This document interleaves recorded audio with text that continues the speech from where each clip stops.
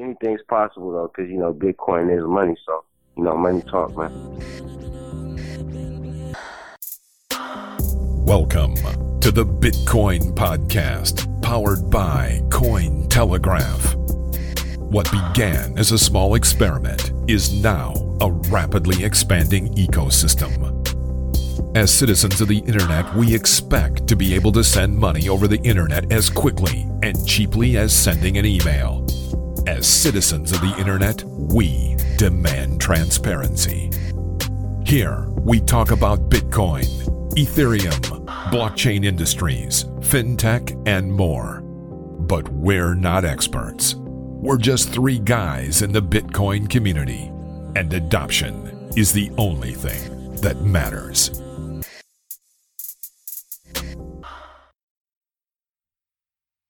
Hey everybody, welcome to the Bitcoin Podcast, episode number 109. I'm your first host, Marcello. And I'm host number 2D. Host number 3, Corey. What up? What up, Corey? What up? What up? Today's show is brought to you by the original Game Boy. Get it hot off the presses. Nowhere, because they don't make it anymore. Brick. That's it. That's all the ads we have. Let's jump right into it. We got some Bitcoin news today, fellas. we got some Bitcoin news today, fellas. All right. We got our boy Vinny Lingham. Indian Vinny. Indian Vinny. Should we give the audience the actual rundown of what happened before, so they have an idea of the show? Like what we just went through? We're just skipping ads and... No, how we just recorded and then the internet destroyed us, and now we're just going to give them a bunch of inside jokes that they don't understand, and hopefully... People love inside jokes and understand, right? Yeah. Yeah. I'm Indian Vinny from the streets, giving you the hot Bitcoin price news. So anyways. It's funny because two Indian parents would never name their kid Vinny, hence Indian Vinny. You're not supposed to explain. Anyway, who is Indian Vinny? Okay. And why does his opinion matter? So if anyone is not offended yet and still willing to listen to us, Vinny Lingham, I believe the creator, the co-founder and CEO of Civic.com, also was the co-founder and creator of Gift. That's GYFT. For those of you that can't spell gift correctly. And he says, hey, this price shit, there's not going to be a Bitcoin bubble unless it grows over a certain amount by March. 4,000. 2K USD by March, because then it's going to be like, that's fast. The growth is too fast. It's unsustainable. Something's going to blow. Something's got to give. Isn't that a song? The Y2000. Y2000? Go ahead. Y2K. Y2K. Y2K? Nice.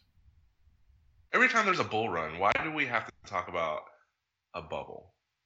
Because why can't we just enjoy it? Why can't we just enjoy it? The people who wanted to enjoy it bought in at 1,000, and now it's at 850, or almost 900 probably today. Panic selling is the reason why it went down. Why can't people just fucking chill out? Because it may be a bubble. It's human nature, man. It's legitimate money coming into the ecosystem is important, or if it's just like people buying a ton of Bitcoin because they think the price is going to go through the roof, and they want to make a lot of money. Is it money coming in because people are using the currency and they need the currency to use it, or is it just people buying it and saying, I have Bitcoin now, I'm going to be rich when I'm 10 years because that's what we did. Yeah, when I started it's not a currency right now; it's a commodity. People just need to hold the money like commodity. Well, according to a recent, interview with someone from Coinbase, he was talking about he doesn't like the fact that Bitcoin is perceived as a currency and wishes that it never did. Because it's not a very good. It's not going to replace the dollar. Okay, it's just not. But it allows for businesses to do things they couldn't do before. What is going on over there? Somebody Iron Yana Man? sent me a message. I gotta halt everything and read this fucking message. Nope, it was false Yana Moore alert. That was not her. Okay. All right. So yeah, we talked about this, especially with reaching $2,000. People have talked about this before our audio took a shit. $2,000 is an evaluation of Bitcoin based on what? Like, how are you evaluating what the price should be and where it should go? And there's many different ways in which you can evaluate Bitcoin based on what you think it should be used for. Mm-hmm. For instance, you could say it's like a storage of value. So you compare it to gold and evaluate Bitcoin like you would evaluate gold as a storage of value and like a commodity. And that gives you, that's typically where most of the like ridiculous evaluations of Bitcoin come from. And say like the price should go through the roof, or you could evaluate like a business. So you compare it to Western Union and you say like, how much money does Western Union make annually based on the size of the company and its current, I guess, market cap or public evaluation. And so you do the same evaluation of Bitcoin and it gets a smaller evaluation than what you would do with gold. So there's many different ways in which you can evaluate how one Bitcoin should be worth based on what you think its use case is. And that gives you some price and you make a decision on whether or not you want to buy or sell Bitcoin based on that projected price. And since people have different ways of viewing what it should be and what it should be used for and what it is, they end up with different prices and react accordingly, giving it like a fair market price. The people think that it's, it's just like gold. It's going to end up being like gold. They're going to invest in Bitcoin a lot and hold it because they think the price is going to go up because the technology will slowly move towards that storage of value. And other people don't care, or they think it's smaller, so they just use it and they don't worry about trying to get it and hold it. They get it and use it. But since the community cannot come to a central conclusion on what Bitcoin should be, and I'm not saying they should, then you're going to continue to have these fluctuations based on the discrepancies between each of the people thinking about Bitcoin. I don't think it's a commodity though. I don't like to think of it as a commodity. Most recently I'm through my 1.5 read of Andreas Antonopoulos' Internet of Money. And what I can tell you is I think I've stopped thinking of it as money. I think I've stopped thinking of it as lots of things. Basically, he just blew my world. I feel like I left the Matrix, thought I was out of it, got tricked, took another red pill. It was darker this time, maybe maroon, and I'm back out of this bitch again. Like, it just blew my whole world up. And it's hard for me to put this value proposition on it because that value proposition isn't even written in stone yet. Because there's not enough humans using it in a defined way on a massive scale to have a value proposition. But one thing I do know is very fucking valuable. That's how to define that value. It's like this is very large expanse of value with no definition. It's kind of crazy. It's like entropy, man. I never get entropy. Another reason why that is because this is another thing that we talked about immediately after the conversation we just had before our audio took a shit.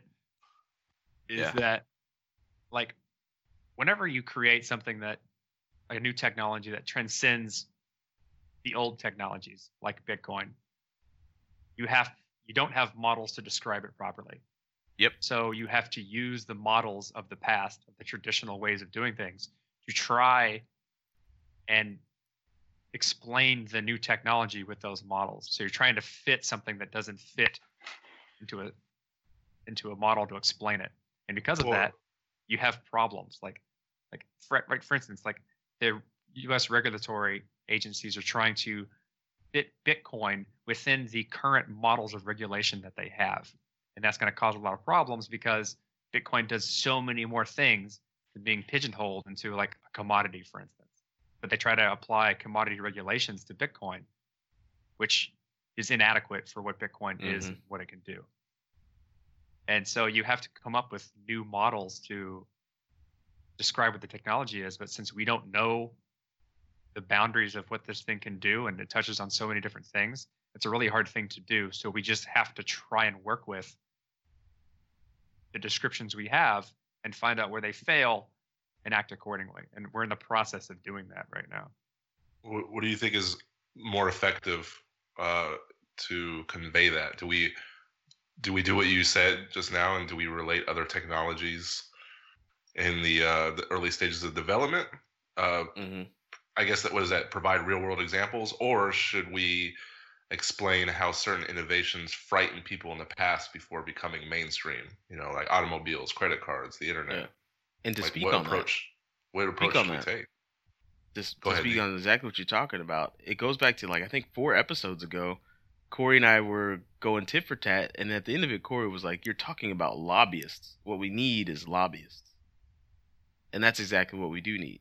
Because reading Andreas' book, I came across the chapter where, again, the chapter where he discusses the history of the automobile and the reason the U.S. won that battle and why we dominated the auto industry is because we relaxed on regulation. Whereas opposed to the UK, when the automobiles first started up, you had to have 3 operators per car. That was the law. There was the operator, there was the engineer that sat right next to the operator to make sure that they were hitting the switches and the gas pedal just right. And then there was a guy called a flagger that would run 10 yards out ahead of the car and flag the cars going on foot. And you had to have those 3 people operating the car. So that definitely stagnated the growth of the automobile. It became seen as a luxury item for people that could have it. People were like, "That's stupid. Why would I ever need a car? Because then I have to hire an engineer and a flagger. That's stupid as fuck." But in America, we were like, "Yeah, that shit's dumb. It just goes. It's like an auto horse. Just let it go." Well, this is interesting. Go to Google, type in Bitcoin lobbyist. All the articles are from 2014. Oh Like, there's nothing shit! from 2016. So we're dropping the ball. So it seems like, Well, it Yeah, seems so it as though seems like that's when people were like starting bit it, license was but- taking shape. oh Regulation yeah. and government entities were starting to really look into it, and so that's when people would be writing about these things, and probably what you end up with searches on no Google. one's wrote about it since, though. No one's Mhm. writing about it, but it's certainly happening. I know it is. I Isn't that what Perry M. second hand Boring? of the fact that it is. My boss talks to regulators and lobbyists all the time. My boss would probably end up being a lobbyist for Bitcoin. I'm gonna slide. I mean, my they filed card. paperwork, but I don't think I don't think the army of lobbyists to stop over regulating has happened. I think we're still at the filing paperwork stage. Yeah, No, you're right. regulations help technologies and they hurt them at a certain point. Like the oil industry was great at using regulation to bootstrap themselves to owning the world for almost ever, but now they're reaching a point where they can't really be adaptable when it comes to like renewable energy. But I believe they're fixing that too. Some cronies can't be uncronified, but like I want some cronies. say what now? I want some cronies. I could use some cronies. Yeah, man, I'd love to have some cronies. Like, I'm gonna work yeah. on that. We have one crony. Ken, I think Ken could be considered a crony. Ken's a crony for us. I don't know. What's the definition of crony? I feel like That cronyism has a Workhorse. definition, Gory. It's not like I don't know what it is. oh, a crony is like somebody who's uses the laws in their favor for like monetary gain and is very entrenched in the government. Well, Like, the very definition of entrenched. crony, according Yeah. to Google, is a close friend or companion. Really? Yep. Well, in this case, it's like the oil industry is a crony to the U.S. government, and the farming industry is a crony, and Would the you call them close alcohol. friends or companions? Yeah. Oh. Which means that they get to like, okay, for instance, like if you guys hear some hot shit on the streets, whether it's music, whether it's a new movie you hear is dropping, what's the first thing you're gonna do? Tell your friends, right? But they do that, but they're doing that shit with like laws and money, so it fucks everyone else. So like the banking industry is a huge crony with the government, and as soon as they like, they have lobbyists in the game, just like there are Bitcoin lobbyists, and they're like, hey, this new blockchain we're rocking, look at it go. See Bitcoin, it's only doing 7 transactions per second. Ours is doing 1 billion. It's basically the same thing we've already done, except for putting blockchain at the top on the spreadsheet. We need laws to make ours better and make Bitcoin worse. Huh? And then they do the crony hip nudge, or the crony elbow to the lower rib nudge, which I fucking hate when people do that to me, because it's like, dude, don't elbow my lower rib as a sign of endearment, you fucking asshole. But Who rib nudges you? I get rib nudges sometimes. You never get rib nudged? No one ever rib nudges me. I've never been rib nudged. Never been rib nudge is a thing. Alright. But basically, that's what the banking industry does with our regulators, and we need a crony. You know, Bitcoin needs a crony. We're working on it. Cronyism. That said, I mean, credit card companies and others have way more resources to like allocate towards lobbying efforts. It's very I true. think that in the end, the thing that matters most is just ensuring a positive policy outcome is just widespread adoption. That's what we want to do. Some of them cats that made a shitload of money on early Bitcoin mining and start throwing money towards the lobbyists to create lobbyists so we can get regulation and positive towards Bitcoin. Like that's kind of almost the downside of the open source community that is Bitcoin. It's that it's hard for to delegate people to do certain things, right? Consensus is hard. You can't just be like, hey, I have a bunch of money, you go lobby. You just have to assume that someone's going to stand up for it and lobby for the betterment of the technology. Yeah. Like you just said, I think all the developers are very one-minded. So maybe we need like some kind of UN setup where all the competing currencies get a seat at the table, and then all the heads of the coins get together and work together. I don't know. There's no head of Bitcoin. That's the problem. No, wait. There's heads of all coins. Corey, I thought you were the CEO of Bitcoin. I am the king of chains. That's right. You're the king of chains. Corey, I know I'm the CTO of Bitcoin, which is a position I am quite frankly not capable of performing. I don't know who put me here. But you can also call me the cryptocurrency CEO. Ooh, you owe me 5 cents every time you say that. That's right. Marcello licensed it, and he put his license on the blockchain. So every time. But we know the creators of, Peercoin, Ethereum, et cetera. I think we could do that.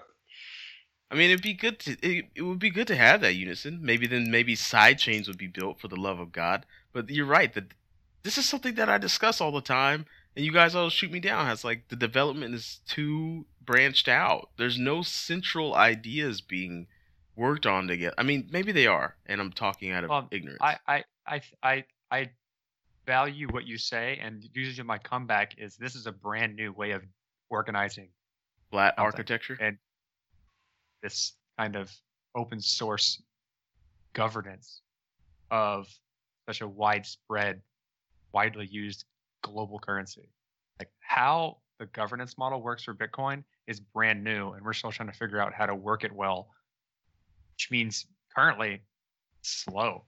It doesn't work very well because we don't have a really standard way of doing it. We don't know how to do it well. And I'm not saying that's a good thing. I'm just telling you that's what it is. That's the reason why it's so slow.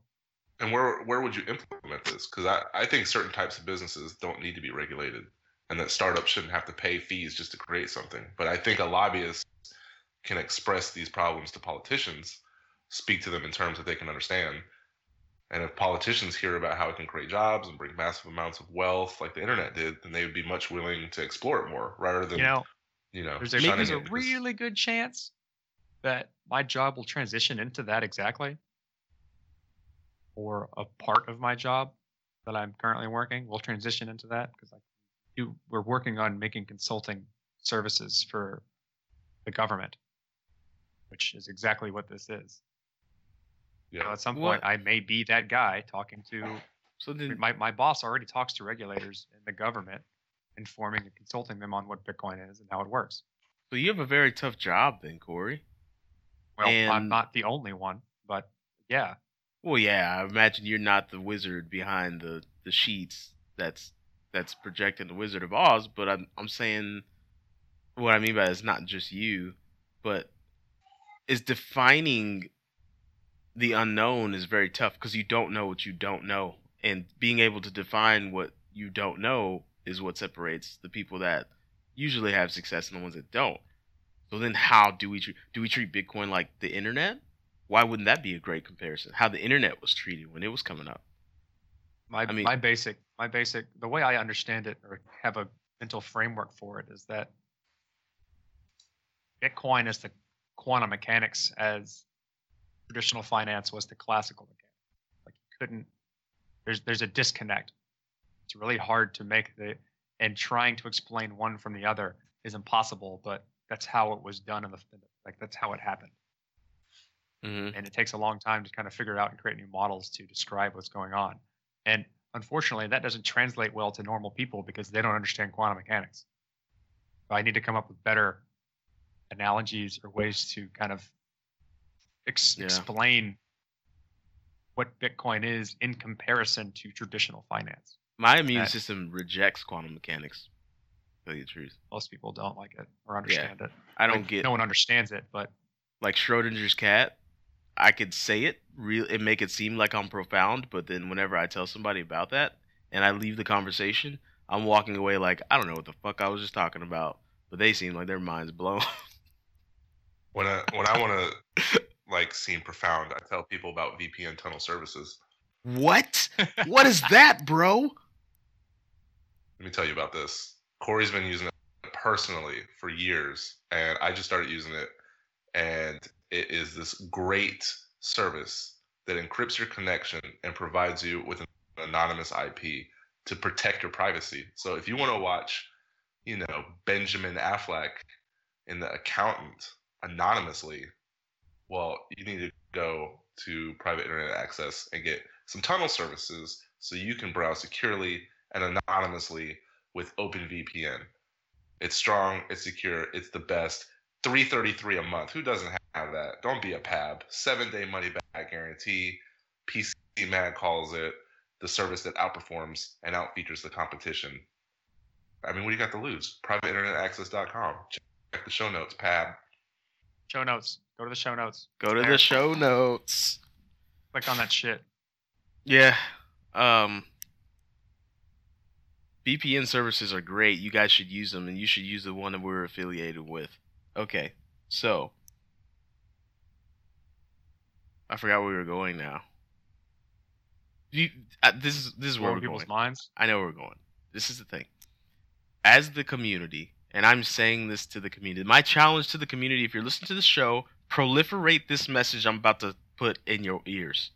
Okay? Tweet this shit. Put it out there.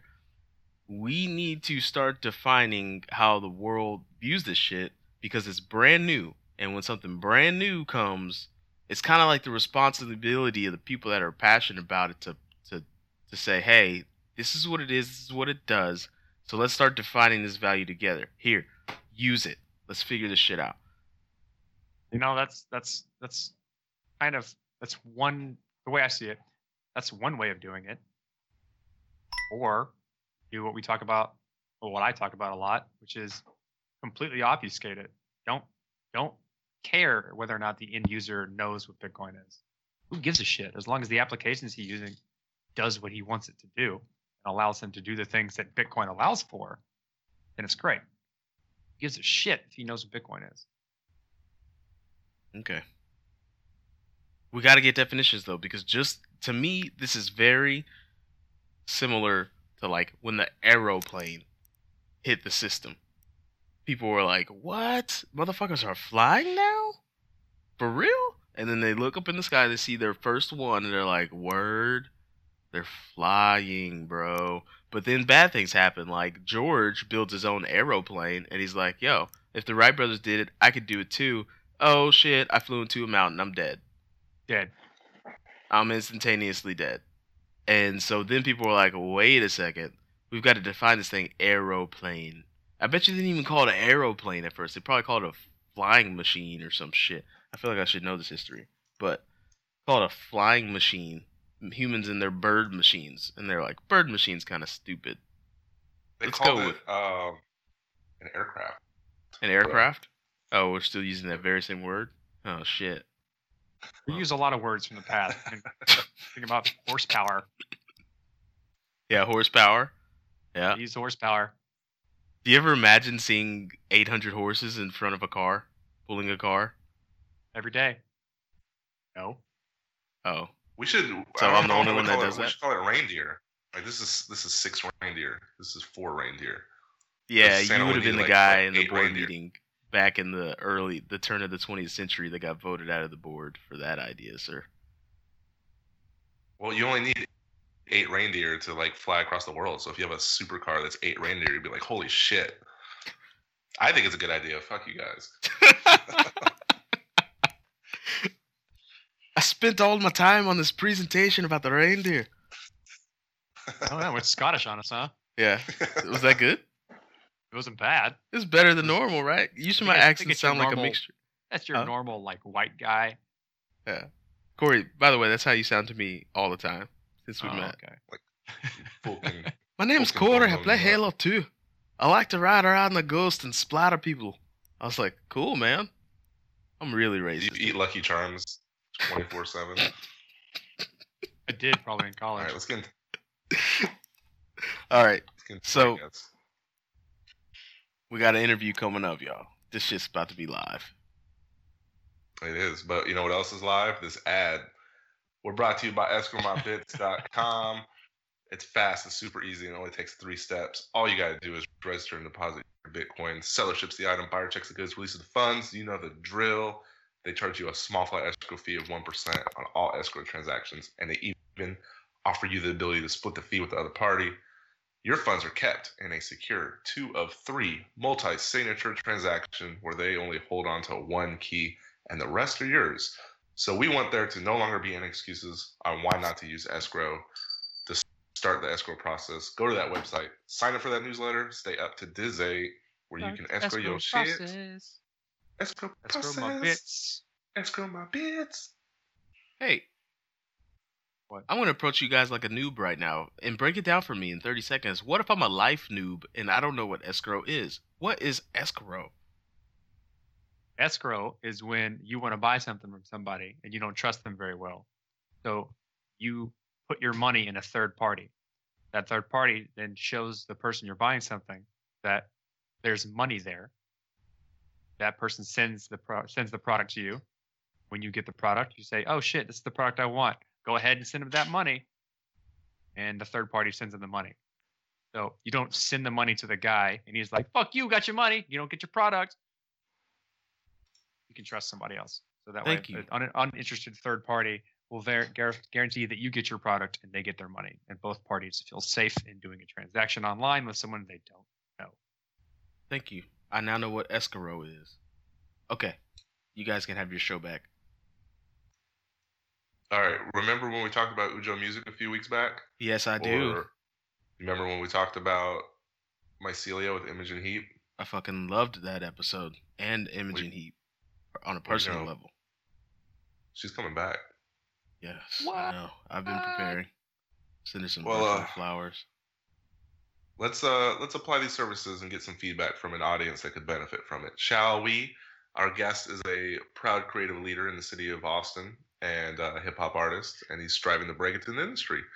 In 2015, Mr. Chris Omenihu, he founded the Human Influence in order to create a platform on which to speak, sing, and spread his message about cultural inclusivity.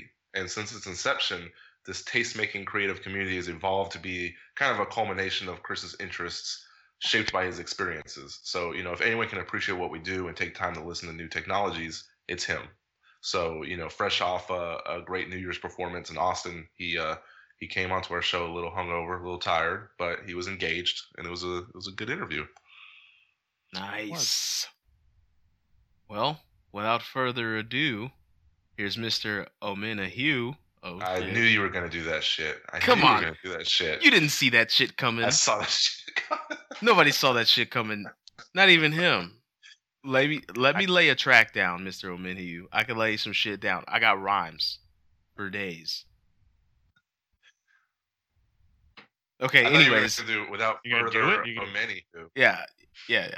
Here it is. The biz. Mr. Wiz. Oh, see. All right, cool. Yeah, we're here with Christopher Omenihu. I hope I pronounced that right. A1. Yeah. um, I guess a good way to introduce is like, how this all fits into what we do and what you do. You're a pretty young cat. Your career has buzz, but I wouldn't say you've exploded into Drake and Kendrick Lamar territory. But before you do, and it's inevitable if you ask me, let's talk about a forward-thinking way of how you can share your music and how you can get paid for your music. Because the last thing that you want to do is go platinum with like Country Grammar and then 10 years later beg people to like listen to your music on Spotify at 5 cents a song to keep a mortgage. So I want to turn this over to my man Corey because Corey, you could talk to him a little bit. We talked to Imogen Heap, how they're trying to get this off the ground, which is like it's a shared ecosystem of creative content owned by artists and supported by fans, like Ujo Music, who we just had on the show. We can give you a quick overview on how you can share your music via the blockchain. And if you have any questions at all, please fire away. First off, let's tell us about yourself. Tell our audience about who you are, where you came from, what you do. Well, my name is Christopher Omenihu. It wasn't until I started rapping when, like, just open mics, when I realized, Christopher Omenihu does not fly off the tongue. And then I just started putting Omenihu on the sign-up sheets. And then just so they wouldn't butcher the name, I would put O-many as in the word and hyphen who as the phonetics, and then eventually just stuck.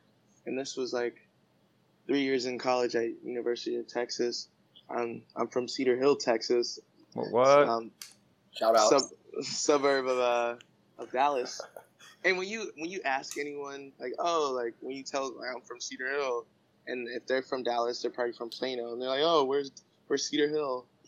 And you don't realize how small the place you're from is until you get to a city that's full of people from just all over the world. And like me living in Austin now, I realize, wow, there's so many different mindsets and backgrounds here that have upgraded my essence as a person. Because being from where I'm from, you just see the whole spectrum of people, and it's very small. And I'm from a small town, and being in Austin now, I've been able to not only grow as a scholar, going to UT and graduating with an economics degree, but as an entrepreneur, trying to sell something that people say that people don't buy anymore, which is art. And I think that's a lie. Michael Jackson just made almost $1 billion this year. So people are buying art, and it's all about getting it to the tribe that's willing to buy it from you. That's a good point. Also, I guess for those, because Dylan isn't talking much, Dylan is also with us on this show. How's it going, guys? He also listens to us three went to Cedar Hill together. Chris is a little younger than we were, but we were friends with his older brother. So what's up, Dylan? Dylan is now our merchandise director. That's right. We're getting merchandise. Yeah, we got some things, coming out pretty soon. So we'll get you a hat or a shirt for you to rep down in Austin for us. All right. But, take the hat. Oh, there you go. There you go. The hats do look pretty fly, so I'll send you a look. But we grew up with Chris's older brothers. Shout out to Stanley and Eugene. So it's all good. But yeah, speaking to kind of what you were just talking about is getting your message to the right tribe and getting them to finding the communities that you're trying to reach and then getting a hold of you, not going through a middleman. How have you done that so far? What's been your hang-ups with trying to get people to get you to listen, as well as how you getting paid? It seems like you have to right now in these day and age, you got to go to 16 different sources or go through some conglomerate and just not get paid at all. Yeah, and a lot of people, like, since the market, it's weird because the market at times is, can I cuss? Sure. Is You the can market do whatever you want. the market's up, like, because especially in hip hop, where the threshold to enter and call yourself a hip hop artist is so low. All you have to do is rhyme, and all you have to do is pick a beat. Very similar to DJing. All you need is a table and a laptop, and then you could be deemed a DJ without the skill set. So, like, the threshold to be that artist, a hip hop artist, is very low. So, especially in Austin, where the hip hop scenes, it's kind of minute. It's every time you perform and you're like not bad, you're a breath of fresh air here. And damn. And like I get it, because once again, anyone can say that they're a rapper. And since anyone can say that they're a rapper, when you book shows here, and like, not to say every hip hop show is ratchet or any of that, or is full of obscenities and offensive people and blah blah blah, but like, these venues are like, yo, we've had hip hop shows before, but like, this was different. I'm like, what's different? And they're like, yo, like, y'all are respectful. And it's like, hip hop, especially here, has like a weird connotation that it doesn't bring in money, that the people that it brings in are trouble. So it's like, it's not something that's heavily invested here. Well, I don't think people know the difference between rap and hip hop. You know, you can have a Juicy J concert, or you can have a Mick Jenkins or an Odyssey concert, and there's two different people, it's two different ways they make music, you know? And I don't think people in Austin really get that. Facts. And, you know, honestly, here, the Juicy J concert brings so many white kids in, and it's like, what? Yep. I like Juicy J. Yeah, Juicy J is cool. Like, I'm super white. He cleans out the frats every year. But yeah, most importantly, like, I'm in a city where the resources isn't plugged into the hip hop, only at the top tier, where like Drake will come in for what tour was that? This was it, Summer Isn't Over tour. Yeah, but see, he'll go to like those giant auditoriums like at Circuit Americas. They won't go to Stubbs. You know, they won't play at Parrish. You know what I mean? Facts. Yeah. Facts. And I know, like, when he comes, not only is he selling out the Frank Irwin Center, Future's DJ then has a DJ set selling $30 tickets at a local venue. And then on a Wednesday, Austin's full downtown. And I'm like, yo, like, you can't tell me hip hop isn't bringing revenue here. Like, but the problem is it going to the artists? Like, hip hop may be bringing revenue, but where's the revenue going? Yep. How do you make a living, right? Based on all that revenue coming in, you're only getting a real small percentage of that, and you don't exactly know where it's coming from. So what a lot of the promise of, I guess, Bitcoin and the blockchain and these platforms that are being built on this technology is a direct communication from the consumer to the person creating the content, right? And so you know where your money's coming from. The people who send you money know that you got it and all of it, and it's really transparent and instantaneous. Yeah. So that's a big thing. We interviewed this company called Ujo Music, UJO, and what they're kind of building is a platform for artists to distribute their content that allows people to almost invest in up and coming artists, and then as the artist grows, you get a return on that investment essentially. So you like say, like, you know, you're coming up, you release a track, and I'm like, oh shit, that's fire. I need to send him some money so he can make better tracks, spend more, you know, essentially allow you to produce the music that you want to produce without having to go to a day job. And then as you get bigger, if you are fire and other people do the same thing, I'm going to get a return on that investment of some sort. And I know, and you get all of that money. It's not like I have to pay Spotify to listen to clicks of your song, and you get, fractions of a penny per click, right?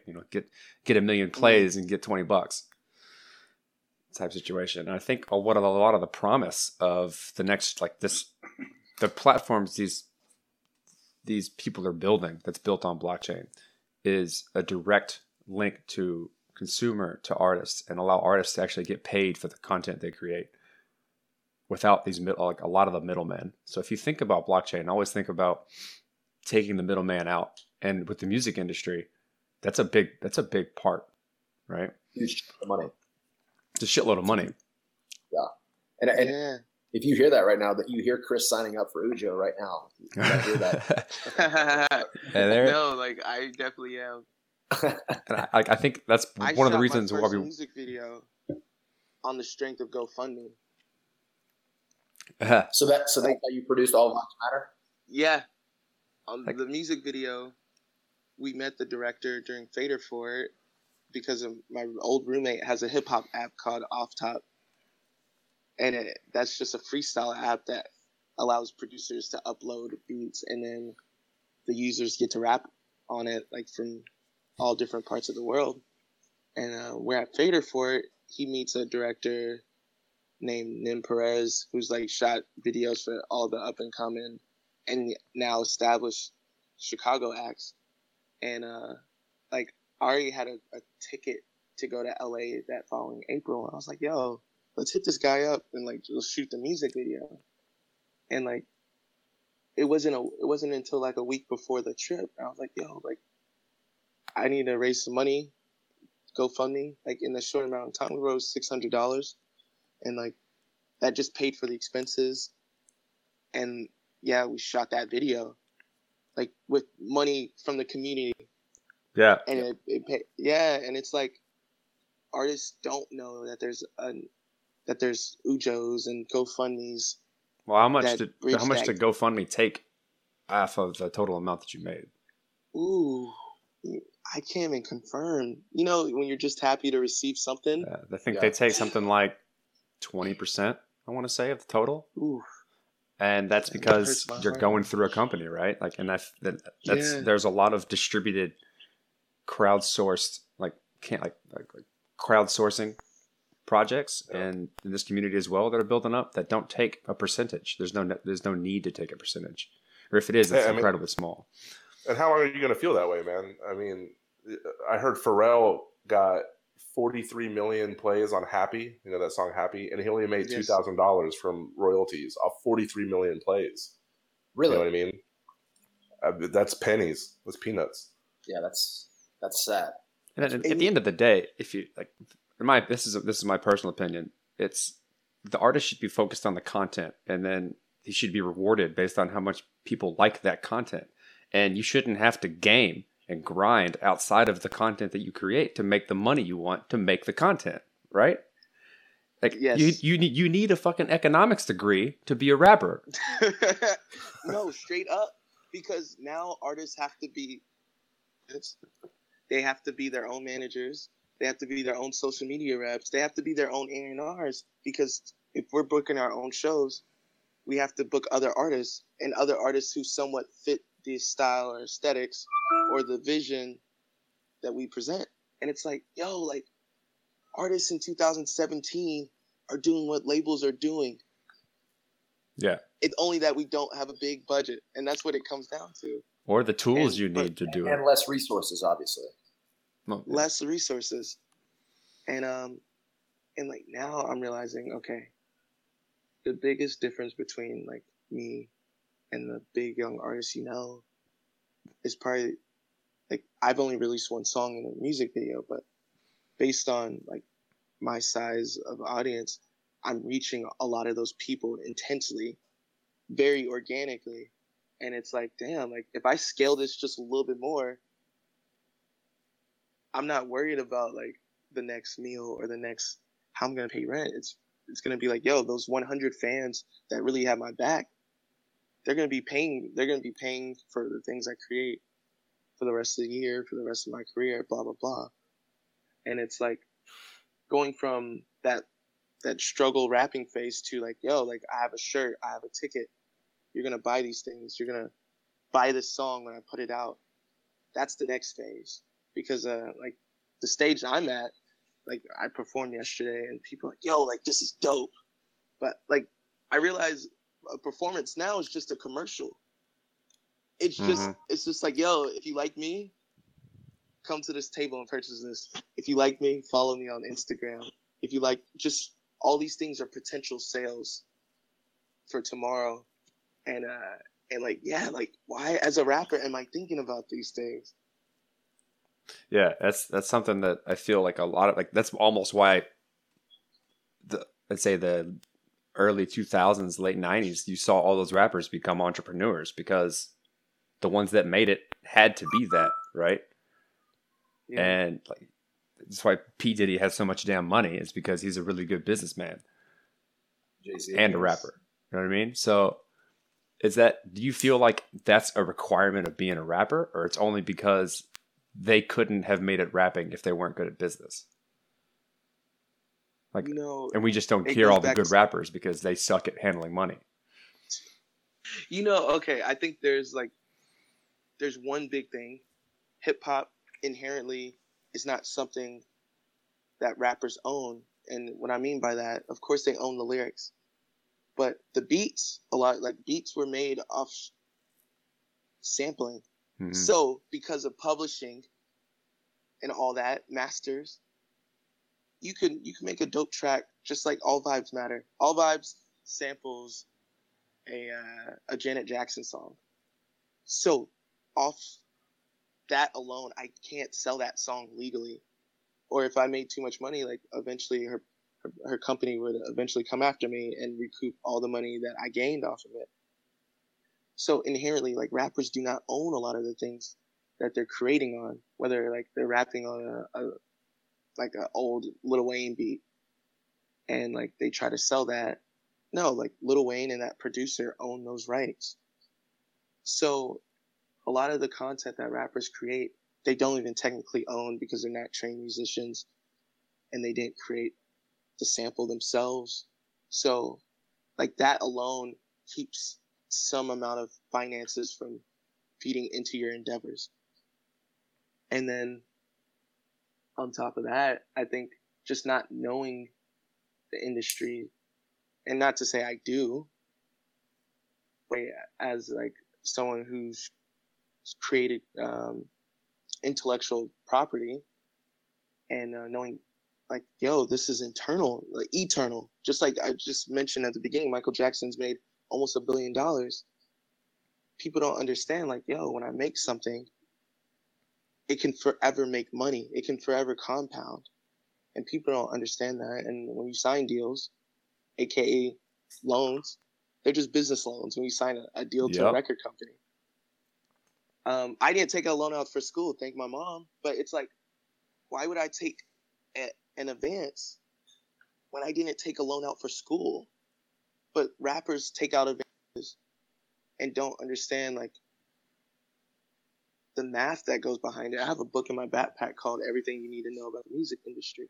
Literally, the music industry uses formulas that would stump calculus majors, like people who majored in math, just to warp the way the allocation of money. So like, of course, when someone who only like rappers, like let's the context of rappers, just artists alone, let's say someone who's like 25, who's only thought about mastering their craft, not thinking about balancing their own books and all that. So you give them like, yo, like I'm giving you $200,000 to create an unlimited amount of art, and someone says, yo, like I just want that $200,000 back whenever you start profiting on what you're creating. It's like you take that money, you produce a whole album. Let's say you blow through the 150,000 of it, and then like you use the other 50,000 to live. When you're selling what you just created, you're not touching that. You're not touching that money. So if you start selling that album that you just created, the first 200,000 is not yours. So what are you doing in the meantime?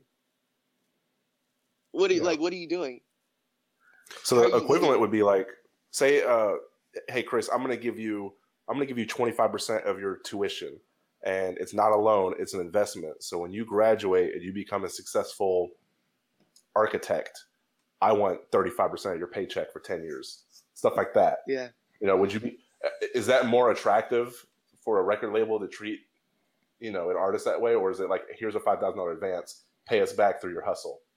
Like, I mean, what would your average artist prefer? You know that the average artist who is struggling would want the money up front because they can comprehend like, yo, like I have $5,000 now. I can pay for artwork. I can pay for music videos. I can pay for this and that. I can pay for flyers and stickers. But they don't realize, yo, like you're just paying for advertisement, and there's no telling if you would ever make that back. And if you never do, you're in debt. Yeah, it sounds like the reason why all of this is this way is because like it was difficult, right, to grow a brand and get it out to people and create the things you need to create, have some capital, so on and so forth. And you needed someone to kind of have all those tools or created those tools and understand all that shit. And the technology wasn't there for someone to do it on their own. Like for you to just go out and just say, I can do all this on my own. There are tools out there that I can use. Those didn't exist. Now they're starting to come online. It's easier for you to kind of get your name out there with social media and stuff. It's easier to, you know, post your videos on YouTube. You have tools that you can get your content out, but there's still no way for you to get paid doing that type of stuff. I mean, YouTube will pay you for advertised clicks, things like that. And you can make merchandise, put them on a website. But in terms of like the full package managing tools for like content distribution for music doesn't exist until now. And those things are starting to become created now, where you can build a brand, you can do everything that music labels were doing in the past. Like you'll be able to. This isn't out yet. It's brand new, and it's going to allow. I think it's going to allow people like you to really grow the brand that you want to grow and not have to rely on these loans, these essentially advertisement loans as an artist, which is hot. Like it's so big to me because, like, say for instance, even if you just started accepting Bitcoin, right, and people understood that you accepted Bitcoin, and you go to a show and people know your address in some way, shape, or form, they can just send you money while you're recording, while you're going. And at the end of the show, you'd be like, oh shit, I got a bunch of Bitcoin from that one show, and the people who understand how to use it, right? Because all Bitcoin is digital cash, right? So if I gave you $5 bill, you'd be like, oh shit, a bunch of people put $5 bills in this bucket I had up front during my show. And that's just cash you got from entertaining people. Well, you can do the same thing with Bitcoin, but you can do it online, which means you can post a video and you can have the equivalent of a cash jar up front for your video that people can just throw money into, as opposed to having to go through YouTube and then take a profit out of it. Yep. And it's like, even when like people respect tech savviness over the physical jar on stage. Yeah. Well, everyone respects tech savviness, especially in Austin. Tell you what, Bitcoin's big in Austin, so you might have a nice following there just based on accepting it. Yeah. Even there's like an app called Tip Cow where, like, if you're performing, if people have the app, once again, you're relying on the strength of people knowing the app, but they can tip you while you're performing. And those concepts are like the new age concepts to not lose. Like, when you enthuse people as an artist, you deserve to you deserve to earn money on that. Like, because we're selling happiness. Yeah. When I think about like music right now, music is supposed to be selling technology right now. Music has always sold technology, like going back to CDs, 12 inches. It was just always furniture and technology. And now in 2017, you're seeing a lot of artists align themselves with companies. Like, you see Chance, the rapper, like with Kit Kat and ESPN. But like, there's going to be artists that are just going to be aligned with tech.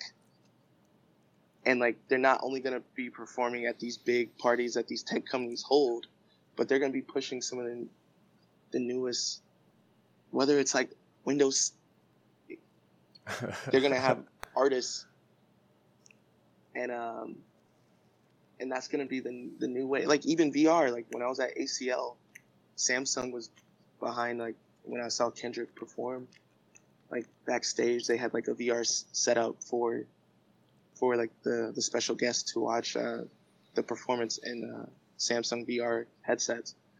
Even though they're dangerous and pretty shitty, but like that's the thing that's being moved by the music and the cultures is like the new fancy technology that is piquing everyone's interest, but it just isn't cool enough and just isn't trusted like a human being that's dope at something. So I think about that all the time. Yeah. Yeah, I'm Like the glad you fact brought that- that up too, because I know you created your podcast because you felt like people were falling into these old, tech cycles, particularly cycles that I guess perpetuate unspoken race rules. And I'll say it now: ain't no other fintech podcast have as many black people on the mic as we do. And I'm not sure. I'm not sure if people aren't throwing the invites out or look, specific numbers for diversity in fintech. They're hard to nail down, but fintech has a diversity problem, and there's no way around it. And of CEOs at venture-backed tech startups, only 3% are female and fewer than 1% are black. And I know this is a huge question.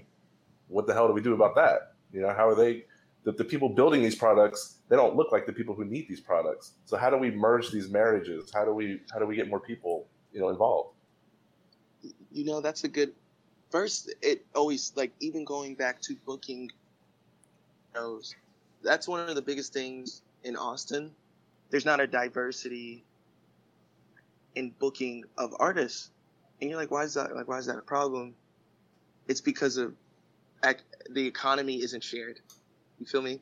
If someone throws me a bone and I break off the bones for like people I only know, it's only going to be, the trickle down effect doesn't happen. And, we can get more ethnic groups and more women into like these new positions if we just know more qualified women and ethnic groups in a room full of people that look like you. We're never going to get there. So like whenever Dropbox, did y'all ever see that tweet when Dropbox like tweeted about like their diverse like Christmas party? And there was nothing but white people and an Asian person. And everyone just dragged them through the mud. That's the world we live in. Yeah. Like, that's the world we live in. And it's not cool or trendy to be homogenous anymore. Someone like me can take advantage of it. Like, literally, it's the gold rush of making people feel woke.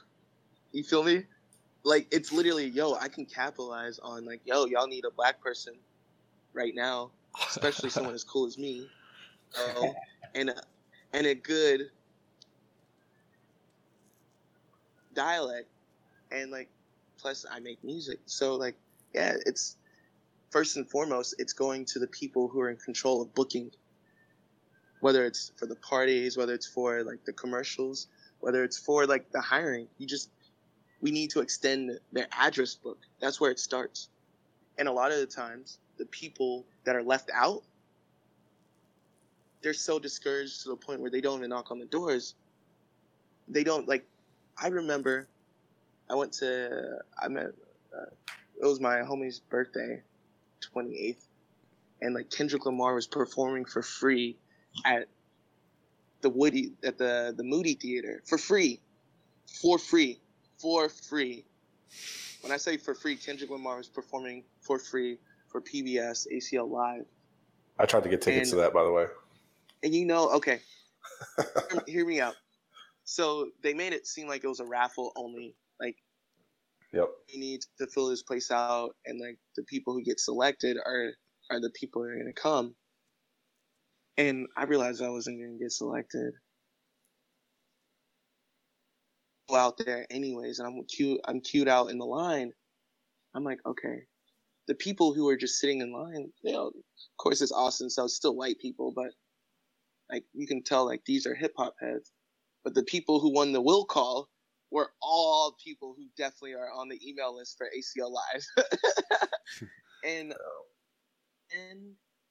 I realized, yo, like, raffle.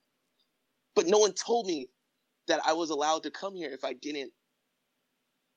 You feel me? So, like, groups that are being left out aren't being told, like, yo, the rules really don't matter. Anytime you see, like, yo, this only, yo, like, that's not really true. Rules are really meant to keep out people who don't know. And usually the people who don't know are the groups. If this makes any sense, it's a chicken and an egg problem. And like me being in Austin where there's $1 million startups everywhere, and they always have money to throw out for entertainment and like marketing. Like artists don't know, like, yo, like this is the new like Medici Picasso situation that we're in, where we can be endorsed by major companies. I worked for Dell like briefly as a brand ambassador. I have so many contacts. I'm one email away from like, yo, I need a free XPS. I need a budget to create this dope event that Dell will be a sponsor of, but it's going to give behind me an opportunity to showcase what we do. And then at the end of the day, Dell will be seen as cool and hip and in tune with the culture.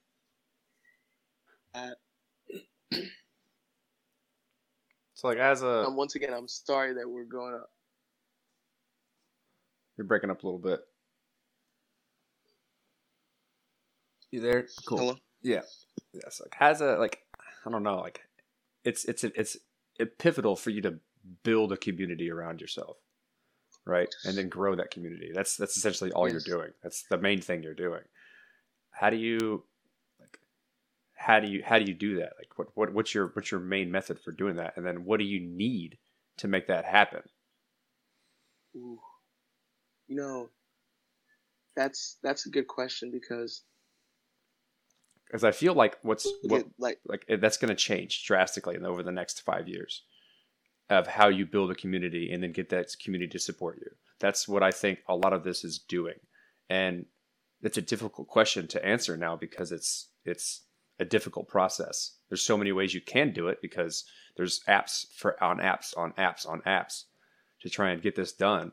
And then how you then manage your time amongst all of those things to like make sure your community feels the love in the format that they give you love is difficult. And I think that's changing, which allows you more time to be who you're supposed to be while still feeling as though your community supports you and you're giving it to them the way you want to. So like, what do you have to do now? How I started my company Human Influence like 16 months ago. And like really it was literally just vintage clothes, me selling that highlight video of our first photo shoot. It piqued people's interest. And then we held a house party for free house, and we had like 200 people here. I still don't know how all that information got out. Post on Facebook. Like we didn't have a Facebook group. It was literally like Twitter and then an email list. Things like proliferated from there, but like it's honestly building a community starts with what are you like, what's missing for you? Like you can't build I'll never be able to build a single mom reading book club because that's not my tribe. Yeah. I can't relate to those people. So you can only create a community that you undoubtedly relate to.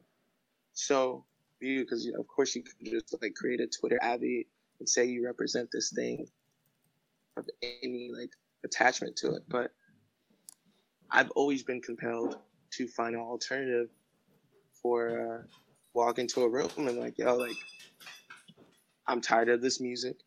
I'm tired of these people's styles. I'm tired of like whether like you walk into a party and it's only black people or it's only Mexicans or it's only Asians or it's only white. I've been trying to create a community that like just blends all that, and like I don't know, through trial and error, like people kind of like attached and latched onto that. I don't know how, because I'm not directly telling people like, yo, come out fresh, come out and bring your coolest friends. They're just doing that already. So like, but most importantly, like it's just like tech. You have to find a issue, a root issue, and fix it. And like now, like for my brand, Human Influence, I'm just like trying to fill that void for the people who are always on the internet and who are always looking at their heroes and like, wow, like I could do that shit here where I'm at. Or like you see a boiler room, which is just DJs, a projector, and a live stream, and people dancing. And you, for those people who get jealous of that and like, yo, like, opponents, I could do that here. What I'm doing for it, it's because it's like there's enough people in Austin and in New York and in Dallas and in Houston that feel the same way as me, scaling that, and like literally just through Instagram, where you pinpoint other influencers who are kind of like you, who like the same like music, who kind of dress like you follow them, and be like, yo, I'm gonna be in your city, art this event. And it's like just scaling that a couple times, and then you have a new audience, but the same community. Right? And that's what I have to do as an artist, because as a rapper, I still have to do this. And it just happens to be that I'm doing this as just a business owner. Because you can hit up a venue in San Antonio and be like, yo, like, I have this song and like I'm a good performer, blah blah blah. But at the end of the day, they're like, yo, do you appeal to these people in my city? Are they gonna buy tickets and are they gonna buy drinks? If that's no, they're not gonna pay you to open up for G-Eazy. They're not gonna pay you at all. They're gonna say, yeah, you can open the bill. You know, if you bring money. Yeah. You can drive your ass to San Antonio, and we'll play it by ear. Prove that you have a grip on a group of people, and whether that's just through Instagram or Twitter, people can't give you anything but what you ask for, and like that's the importance of building the community. And all the time, like I'm in a city that has 3 colleges, almost 4 colleges within 30 miles. No, 5. HBCU, UT, Austin Community College, St. Edwards, Texas State. And it's like that is enough to forever eat, because these colleges are forever eating on those 5 groups of people alone. So artists like me who went to college or appeal to college students or high school students really don't even need to leave the city. But since college is a cycle and like the personnel gets refreshed every year, you have to communicate it with these people, and like even through the internet, like now it's not Snapchat, but Twitter, Facebook, and Instagram. They have algorithms that go against you, and that make you want to pay for the post to boost that post. And as an artist who's struggling, you may not have the $15 to boost a post. But like ironically enough, like I have some friends who work for Facebook who get free ad dollars. Proliferate my message at times. Yeah. Like you, so it's just like it's crazy, man. Like you got to rely on other people to get your message out. That's not good, right? That's the problem, and I think that's going to change over the next 5 years drastically, because there's a lot of people trying to create content, and they have to go through these people. And if the people don't like the content, like that, if the mediator doesn't like the content, they're not going to put it out, right? So like essentially censorship of what you're trying to do. And I think that's slowly moving away from people are starting to realize that because they rely so much on these things. And then when they get bucked out because those things don't like them or like the message you're trying to put out, then they're going to go on to something that allows them to do whatever they want. But yeah, and we're gonna tell everybody about Influence Humans. And you know what, man? If you find what we talked about a little bit, interesting, Chris, after you've dove a little deeper in this, it'd be cool if you went on your own podcast and kind of share your feelings towards all this, and we'll just reciprocate the love. And we'll be sending you some more stuff to get you, I guess, acquainted with the technology. Because as a rapper, you should, in my opinion, at least broadcast that you accept Bitcoin. That'll get you some money. It'll allow people to send you money digitally from whatever you do, just putting an address out there wherever you go. And Austin is hip to the scene, so it's a good place to start. You don't need an app, and no one's taking a percentage of that. No one's stifling that message. There is no relying on a third party to go through in order to do that. It's just internet cash, which is really easy to pass around. Yeah. Well, and Chris, for the current listeners, and everything, can you go ahead and let us know what your Twitter account is and all of that? Most importantly, I want to say thank y'all for even bringing me on. Like, it's cool. Like the fact that I was on the same platform as Little B. Like once again, like he's like the ultimate internet like maneuverer, and I'm still learning from what he did. Him and even Soldier Boy. And it's crazy to see like those dudes are forever set, whatever set means to you, because they maneuvered the internet at the right time. And like even though that exact era is over, I'm in this new time, and it's like, yo, I could be a part of this golden era or not, or I could see it pass me up. And it's cool to see like men like those guys, and like their content isn't the most thought provoking, but it connected, and that's all it has to do. It just has to connect. And you can connect with me at only Omenihu, only_Omenihu, OMENIHU, Twitter, Instagram, Facebook. My website is omenihu.com. And yeah, you can find me there. I have my company, Human Influence. Find us at Influence Humans across all social media platforms. And like, yeah, like I want to say thank y'all for having me.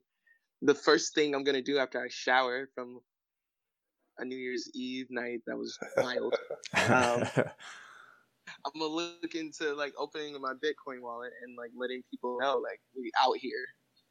I would recommend either going to Coinbase.com or airbits.co and getting those apps on your phone and starting a wallet from there.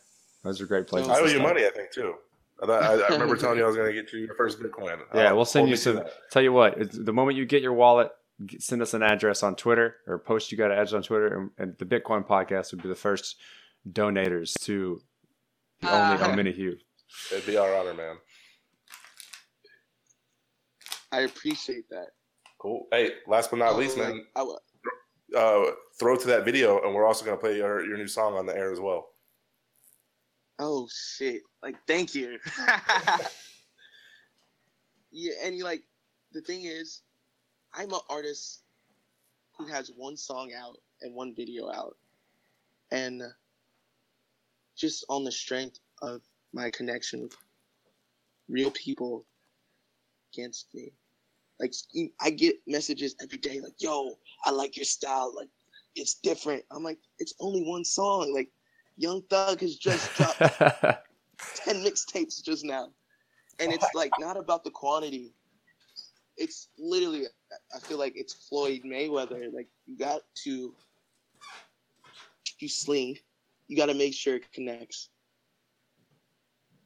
So, like, hopefully we can release new songs soon, but like, I just realized it's not about how many songs you drop. It's about what you do and how like hype you get people about what you're about to do next. Whether it's just, yo, I'm about to be on this podcast. Like, it's all about getting people behind it and excited. Like, before the podcast, not to go on a tangent, I was still watching the Cowboys game. We're going to the playoffs. We have a bye. But the hype behind Tony Romo, one drive, as if it was must-see TV. It was one drive, and I was watching every play. And that's what it's about, is making people care about every play. And that's all it is. Right on. I feel that. All right. Let's wrap this up. We have one question we ask all of our guests, maybe a little more difficult for you. Can you describe Bitcoin in 10 words or less?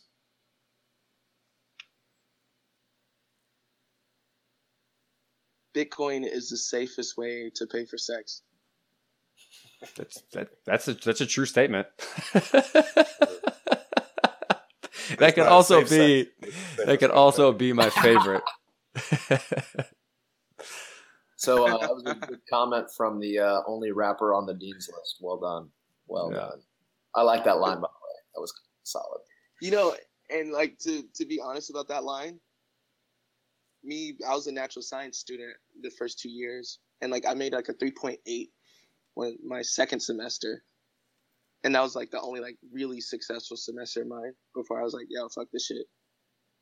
There was no Dean's List for natural science students. Yeah. So what? I did all. First off, that's crazy to me, and second off, you lied to me. No. Dylan is taking him back. He's done. If I was in any other school of like at UT, I would have been on the Dean's List with that 3.8 that semester. But they don't play that shit with natural science students. I guess everyone just makes 4.0s and drinks coffee and pops the Adderall. I didn't. Yup. I have a PhD in physics. There's a lot of people like that. Hey, thank y'all for having me, y'all. Yeah, thanks, Chris. Thanks, Chris. Right on, man. Thank you.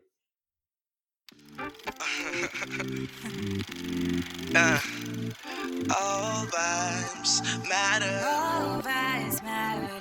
All vibes matter. All vibes matter. All vibes matter. All vibes matter. When we walk into the party, let me do me. Let me do me. Let me do me. When we walk into the party, let me do me. Let me do me. Let me do me. Hey, let me tell you when I wasn't feeling well. Kinda like Jonah in the stomach of the well, okay? Don't betray all my vibes today. Got debt to the bank, why play it safe? If we only live once and we pass away, can't be trusting every word that the pastor say. We have to pray. Since Steve passed away, can't fathom how to even get a job today. This ain't ordinary dance music. This, baby, move your hands to it. This, extraordinary rap music. Got everybody here moving. This ain't ordinary dance music. This, baby, move your hands to it. This extraordinary rap music got everybody here moving.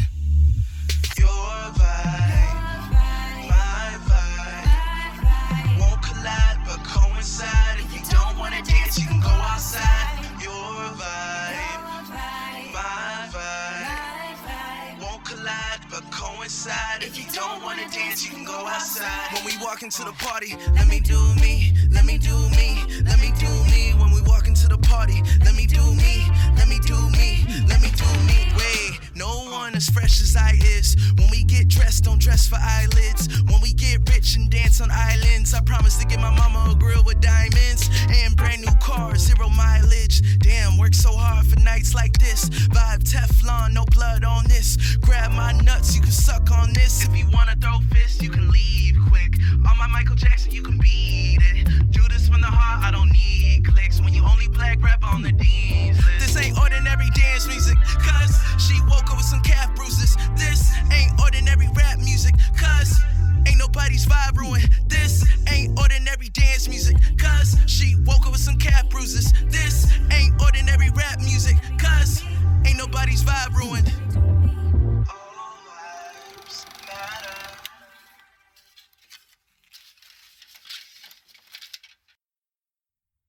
Whatever happened to the trusted BTMs? You put cash in, you get Bitcoin out. Those were happier days. Everywhere you look, there's a Bitcoin ATM. Brought to you by Athena Bitcoin, yeah. The trusted name in Bitcoin ATMs. Oh, yeah. There were backup singers in that song. Oh yeah. Guys. All that. Okay, audience. Sorry about that. I was challenged by Cello to see if I could tell you guys about something. And I'm just going to tell you about a regular. All right, so our episodes, they're brought to you by Athena Bitcoin. What's Athena Bitcoin? The most trusted name in Bitcoin ATMs, all right? So located in H-Town, Fort Worth, D-Town. That's Dallas, okay? We get excited because we're located in Texas, all right? And 7 other U.S. cities. That's right. So they're growing. Download the Athena Bitcoin wallet at the App Store or Google Play. All right. So if you want specific locations about those 7 other cities, you can go to athenabitcoin.com.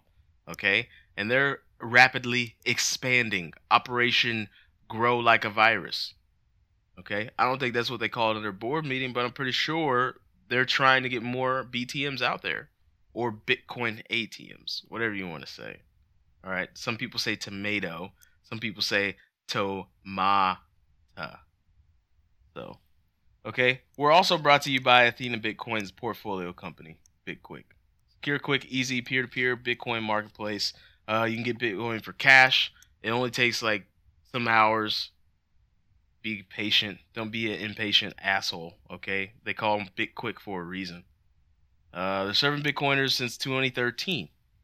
So, look. All right. Where there's a bank, there's BitQuick. Understand that.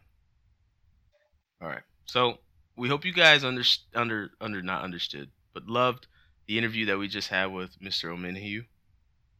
It was a long time coming, and I know Marcello himself said he wanted that human touch because that's what makes Bitcoin awesome. It's not. I mean, it's also this technology, but it's like it being understood by somebody else who isn't necessarily fucking super duper computer programmer guy or understands software on that level. So I hope you enjoyed it. Yeah. What do He didn't even have breakfast until 4 p.m. because he was so busy learning about Bitcoin on New Year's. That's real. Yeah, that's real life. That's what we bring to you guys. Real life shit. And CEOs, because true bosses only. So yeah. So what's next on the docket? Like what else can we talk about that's happening big time in Bitcoin that people need to be privy to? We all know the price is doing what it does. It's back to Bitcoin's temperament, where it's like, I want to be 1,000, I want to be 850, whatever. I'm just gonna destroy people's money in my wake. But you know, the thing I feel bad about is like lately, when the price is doing what it does, naturally our social networks are going to start pinging us for what we do. And it's like, yeah, man, I get them really excited about it, get them learned on the value proposition, get them learned on how to use it and how to have it. And then the price stuff starts doing what it's doing, and I just like hope that everyone isn't losing sleep. Like, I hope I gave them good enough advice to just chill, and I hope I didn't introduce stress into anyone's life. It's such a baptism by fire, which we've all had. You know? I don't feel like there's anybody that's joined the Bitcoin community and hasn't had to go through some type of kind of variable shock like this. Yeah. And then like, oh, okay, then now I better understand commodities and their evaluation relative to what I'm used to. Right? Like, yeah. Most people don't ever think about the changing evaluation of stocks and bonds and how they move up and down and things like that relative to what they're used to, typically US dollars for people we talk to, until they enter into Bitcoin and like, oh man, the price changes? What's this like? It's like, oh, welcome to the rest of the world where they use more than one currency and they have to worry about that type of shit on the regular. Mm-hmm. People know what baptism by fire means. I don't know. For those that don't know, baptism by fire means you jump into something at like in a very difficult situation. So you have to learn on your feet really quickly. It's not this soft, put your toe in the pool introduction to a concept. It's you jump into an ice cold pool and you get it all at once, and then you get used to it. That's battle terminology right there. I like it. Yeah, man. Bitcoin touches a little bit of all facets of life. We should get some churches accepting Bitcoin. That's what we should do. That's crazy. We should go. The gift of the Holy Ghost. Get some. Churches still matter, man. They're mattering less, but they still matter. What did you say? You just made a lot of noises. That's not something I care about. You made dad noises to that. Yeah, bro. What is?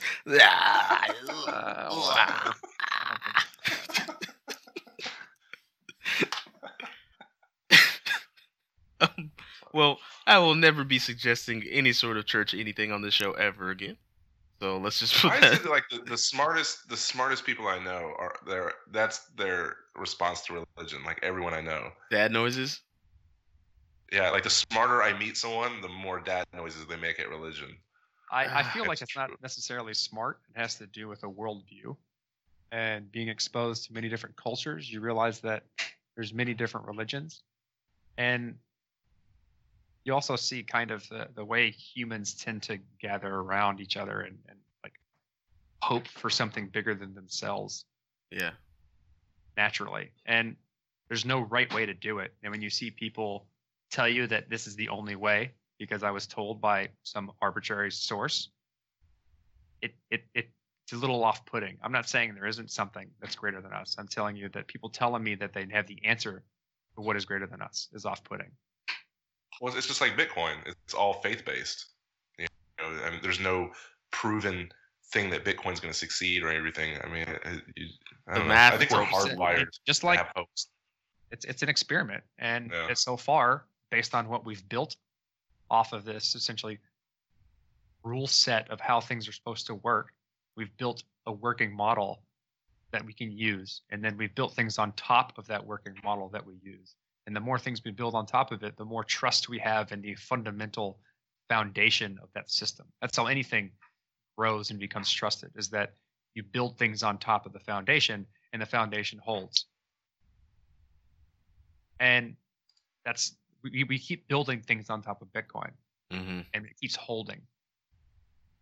And until that breaks, we have trust in it. And then we have other systems that we're building on. So like the underlying cryptocurrency movement is working because we're building foundations and building things on top of those foundations. Things are working really well to our expectation. And when things don't work to our expectation, we change our idea of what that thing is supposed to be or how it's supposed to work, what it's supposed to do. And we work from there. And then we build on top of that. Yeah. And it's still really young. So we don't have these really massive kind of trust systems built on top of them, because market caps are pretty small and there's not that many people who know about it and use it. But as we keep getting bigger, the more things we build on top of it, the more trust we have in the ground layer, the foundation. Yep. And like that doesn't mean you need to know exactly how that foundation works, right? Most people believe in a religion, but they really have no idea how that religion got started, or like what all its fundamental tenets are. They'll quote the Bible, but that they don't quote the entire idea of the whole passage surrounding that one verse of the Bible. Yeah. For me, why Bitcoin? Why I keep my faith in Bitcoin? That's a great question to throw out there, Cello. Why I keep my faith in Bitcoin is because many moons ago, I took a class in college called Foundations of Abstract Algebra, where I learned there's this whole chapter on a thing called cryptography and modular arithmetic. And let me tell you that, dang it, I gotta stop. Those things distract me. Get back in here, man. Push the button. This new software I got is boss. And you, I would like that too. We need to get standardized on all the shit that we're using. Well, this is for Mac. I don't think they make the software for. But it's Boss.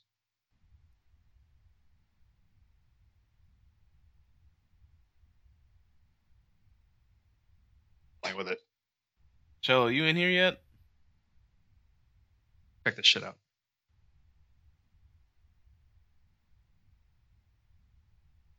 I'm just gonna keep it moving.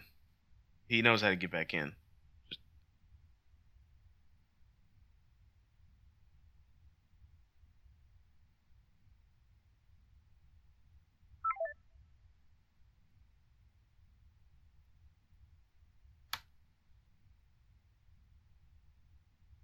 The reason I keep faith in Bitcoin is I took a class, Foundations of Algebra. I'm trying to get my words together.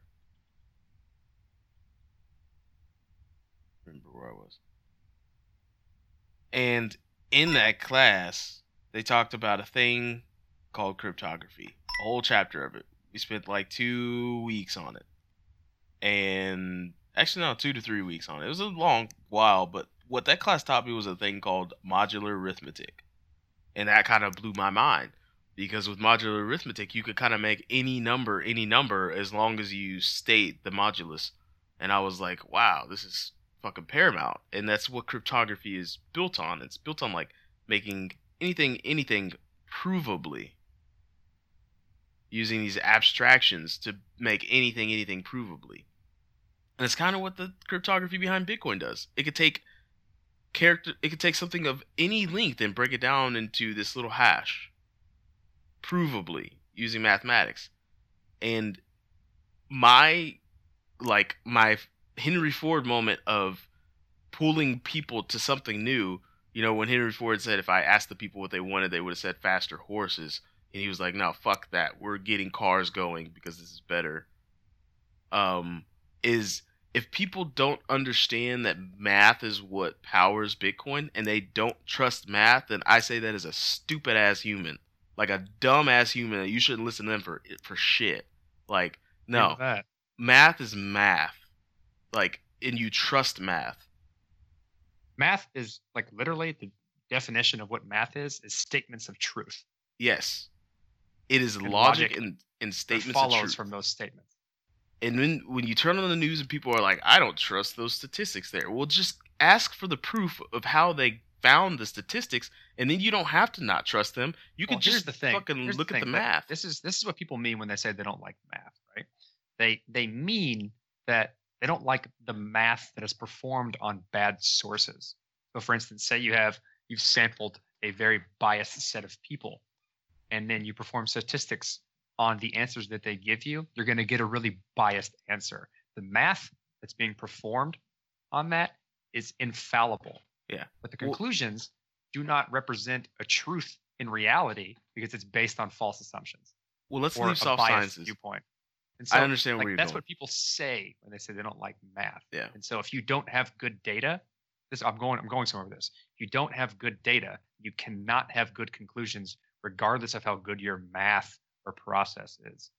Which means that's one of the reasons why I like this technology so much, because it's an essential source of truth that's tamper resistant. So you always have a good source of data.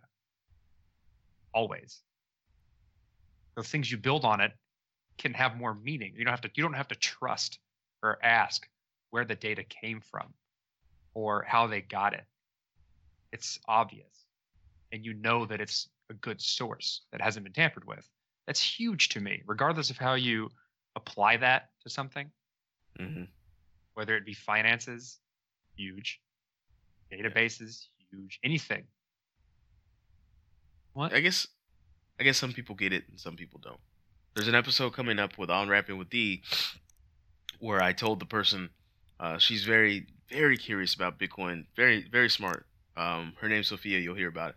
And she said, and I told her, I said, what Bitcoin has allowed for the very first time is for you to send money from A to B, any A to B on the planet, with no intermediary in between.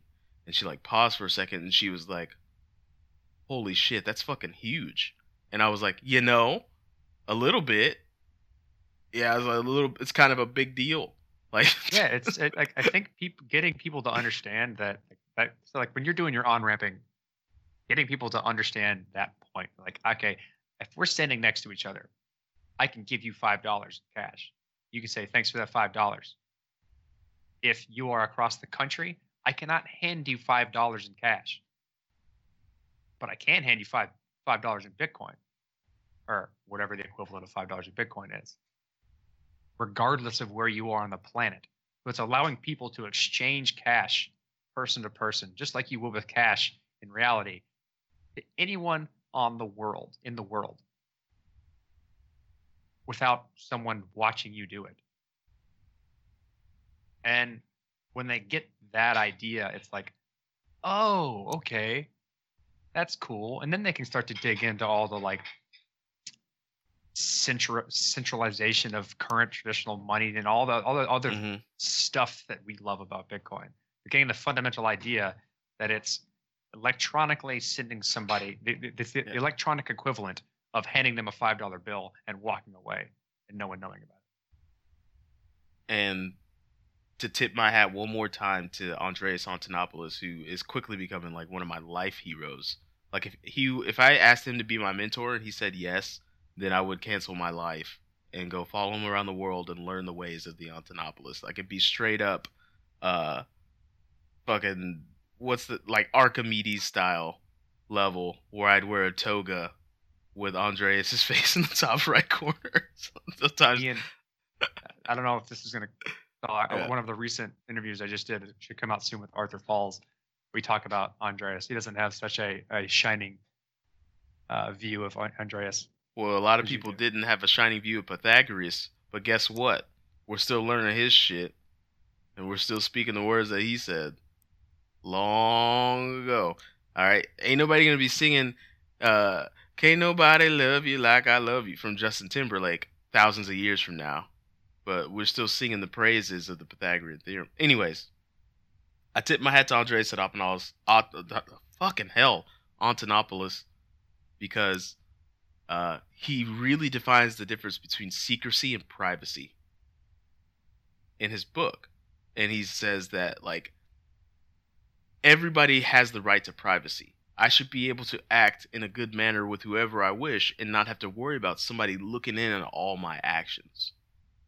Secrecy is something different. Secrecy is something that comes from above. Of people with power have this right to secrecy where they just don't tell you shit and they do all this sort of crazy shit behind the scenes, and that's secrecy. And that's what you're getting at, is like being able to hand cash to someone across the globe. That's my fucking business. I wanted a special Chinese hat, so I ordered from the special Chinese shop, and I handed them cash for that, and now I got my awesome hat that I can rock in Texas, and people are going to be like, where'd you get that hat? And I'll tell them. But there's no need for anybody to fucking know that transaction happened. The only person that ever needs to know is how much it was so they can get the taxes from it. That's it. They don't need to fucking see the transaction. Like that's a wording thing. Secrecy is when you have a group of people that share an idea but don't let anyone else know that idea outside of the group. Right? Yeah. That's a secret within the group. That doesn't mean it's bad. Exactly. It can be, but that's what it is. It doesn't mean the abuse from of the secrecy. Get-go. Okay, yeah. People over secretization. Everyone will always do that. But I think the key with the technology is that the technology doesn't force it. Yeah. It's fundamentally not that. Yeah. And so instead of having a handful or a handful of dozens of organizations peering out at billions of people, now the opportunity, and this is straight from Andreas, the opportunity is for billions of people to peer back at the handful of organizations. We've got that tool now as people. So there can be common lines of communication. And like you said, Corey, I believe with you now. There need to be private chains. Believe with you. That's a phrase. We're going to put that on a shirt. I believe with you. I believe with you now that there need to be private chains, right? Like you said, there need to be secrets. Secrets are necessary for safety. But there needs to be levels of transparency and checks and balances in place. And now we have a tool to where the billions of people can start staring back at what are you organizations doing with all of this money we give you all the time. If it's going to Project X, if 80% of the money we give you is going to Project X, we're going to need to fucking dismantle Project X, because I'm giving you a lot of my money and you're fucking around with it and it's getting on my nerves. Like, do better. And now we have the tool to say that to our government. And that's what I like about Bitcoin. We need to get off our soapboxes, though, because this episode's running long. Yep. Let's close it up. All right. So shout out to Zoe Saldana. Shout out to Mariah Carey. I support you. I know you had a fuckery of a show, but I support you still. Hitting those falsettos. Shout out to Britney Spears, just in case. A lot of my friends had a crush on you in middle school. I necessarily didn't. I was more of a Maya man. But shout out to you, Britney Spears. Let's see. Purse.io is our jam. Go to our website. That's not there anymore. We'll find a way to get it to you, but Purse.io is good. Go to the blog. I always, when I'm unwrapping people, I'm like, I wonder if there's this packet of information I could send them that's just like a one-stop shop. And I'm like, oh yeah, our boss of awesome compadre and working companion, Ken, writes all these how-to blogs on our blog, the Bitcoin Podcast blog, on Medium. So search for us on Medium.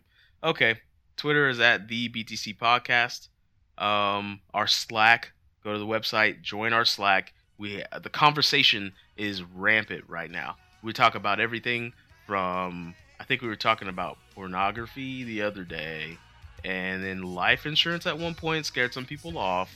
And then we were talking about rappers. We were talking about Bitcoin, Ethereum, Zcash. Like, it goes down in the DM.